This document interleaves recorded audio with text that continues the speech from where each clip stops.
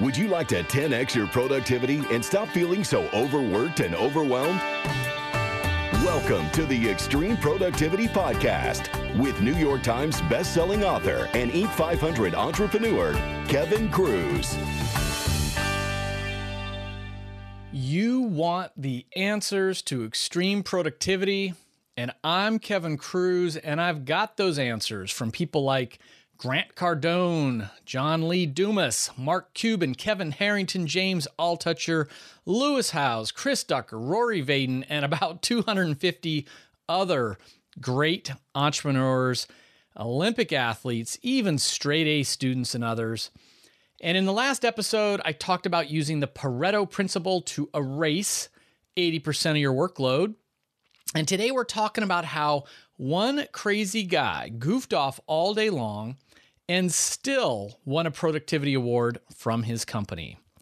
But first, I hope you'll hop on over to Amazon.com after this show. Check out my new book, 15 Secrets Successful People Know About Time Management. I interviewed over 200 people who gave me their answers. I boiled it down into 15 secrets, and hopefully you'll notice that there's over 200 great reviews on that book on Amazon, many of whom have said the book has been life-changing. So let's dive into this episode. In January of 2013, several news outlets reported on the remarkable story of Bob. Now, they didn't give his last name. They just called him Bob. Bob, with his programming speed and high-quality code, his company named him Best Coder in the Building, and he got excellent performance reviews. He was a model employee. Now, Bob was in his mid-40s. Nothing wrong with that, I remind you. And Bob clocked in at 9 o'clock sharp each morning, sent his boss a daily summary of his productivity before he left every day right at 5. And again, he won Best Coder in the Building. But if we had been secretly looking over Bob's shoulder all day to see what he was doing, we would have seen something a little weird. On Bob's average day, he would read Reddit and watch YouTube videos from about 9 o'clock when he got in to about 11:30, and then he'd head out to lunch. Yep, kind of an early lunch. He'd be gone for about 90 minutes, long lunch, back at 1 o'clock when he would promptly spend the next 3.5 hours surfing eBay, Facebook, LinkedIn, and other social media sites. At 4:30, he'd start working on that productivity report, send it to his boss, and he'd go home without writing a single line of code. The next day, he'd do the same thing. The day after that, he would do the same thing. How could he be a star programmer and goof off day after day? Turns out, Bob was very smart. Instead of asking, "How can I do this?" he asked, "How can this get done?" Now, this is important. Write this down. Etch it into your brain. He looked at his workload, at the software that he was supposed to produce, and instead of saying, "How can I do it?" he said, "How can it get done?" So the answer in Bob's case was he outsourced his task, actually his entire job, to a software company in China. So Bob's company was giving him $200,000 a year to do this work. He found out that he could hire a programmer in China for $50,000 a year to do all the work for him, leaving him $150,000 a year of net profit for doing nothing. So for the longest time, Bob's company thought he was the star employee. He was so productive. All the while, he just surfed the internet 8 hours a day. And eventually, Bob's company noticed some unusual server activity from China. They thought they were being hacked. And so when they investigated it, they stumbled upon Bob's brilliant scheme. They were not amused. Bob was fired.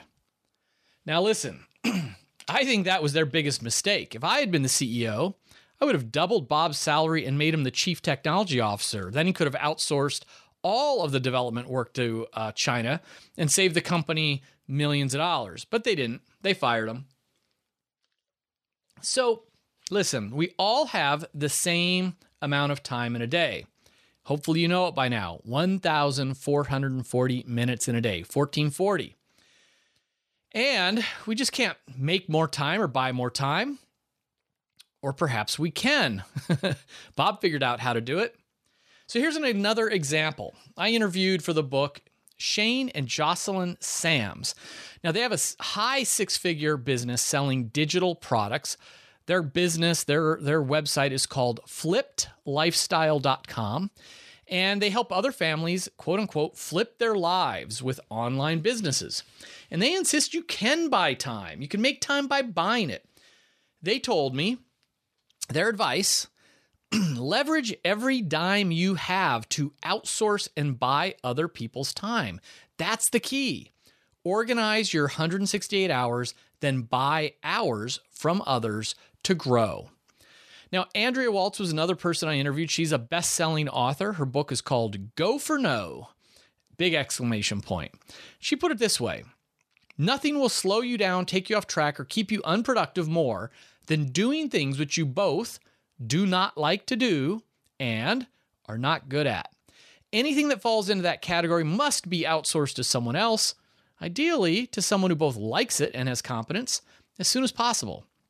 The extent to which you continue on those types of tasks is what will hold you back from truly loving what you're doing and being fulfilled.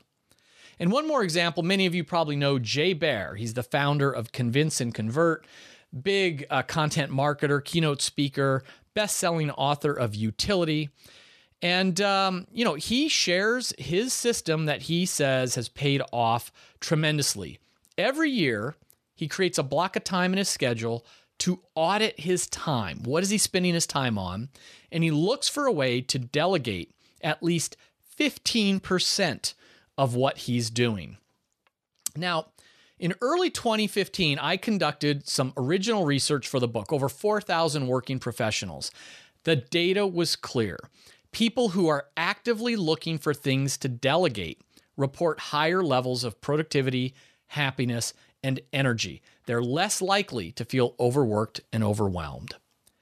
So how can you apply it?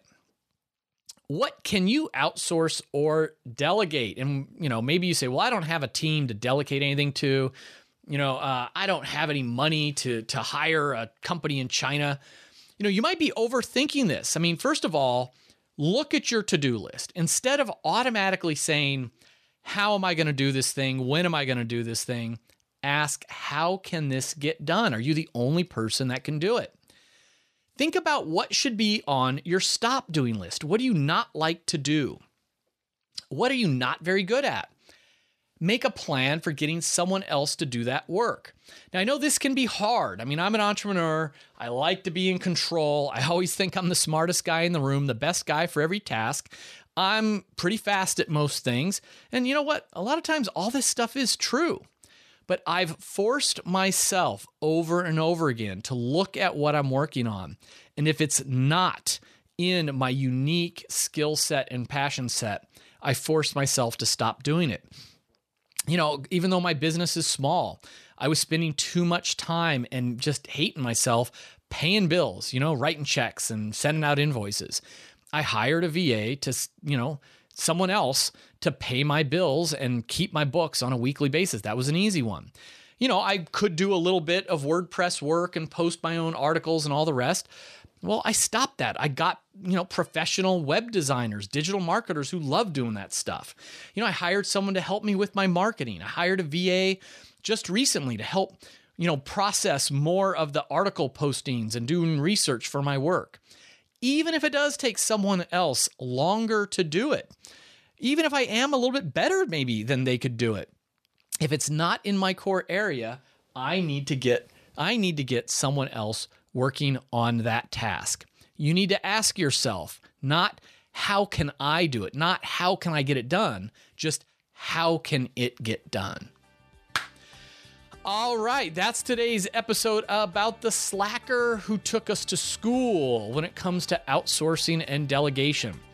And before we go, I want to make sure that you've got your ready-to-print beautiful sign with the number 1440. That way you can print it up, stick it on your office door, tape it to the bottom of your computer monitor, stick it on the back of your MacBook Air, hang it around your dog's neck, whatever you want to do to remind yourself that we all only have 1,440 minutes in the day. Life is short, and we have to be mindful of our time.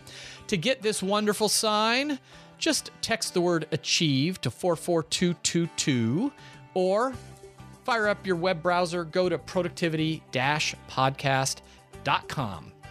And next week, your mind will be blown because I'm going to give you the 3 questions that will save you, on average, 8 hours a week. And that is such a ridiculous claim. I mean, that's impossible. 3 questions that can save me 8 hours a week. I didn't believe it myself, but the study, the experiment, was published in Harvard Business Review. I call these the 3 Harvard questions. So make sure that you are subscribed on iTunes or Stitcher. Make sure that you're on my email list because you don't want to forget to check out this next episode. 3 questions that will save you 8 hours a week. Until then, remember, master your minutes to master your life.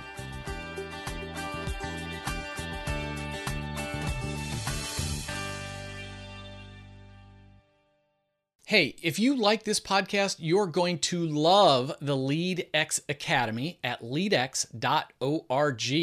If you didn't know, LeadX is actually my company, and we have dozens of video-based courses that are designed to help you to achieve your full potential.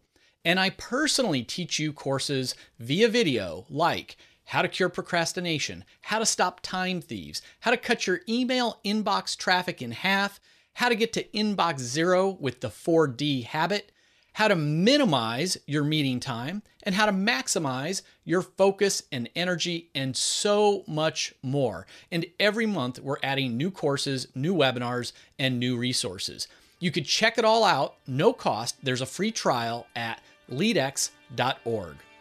Until next week, remember, we all have the same 1,440 minutes a day. Master your minutes to master your life.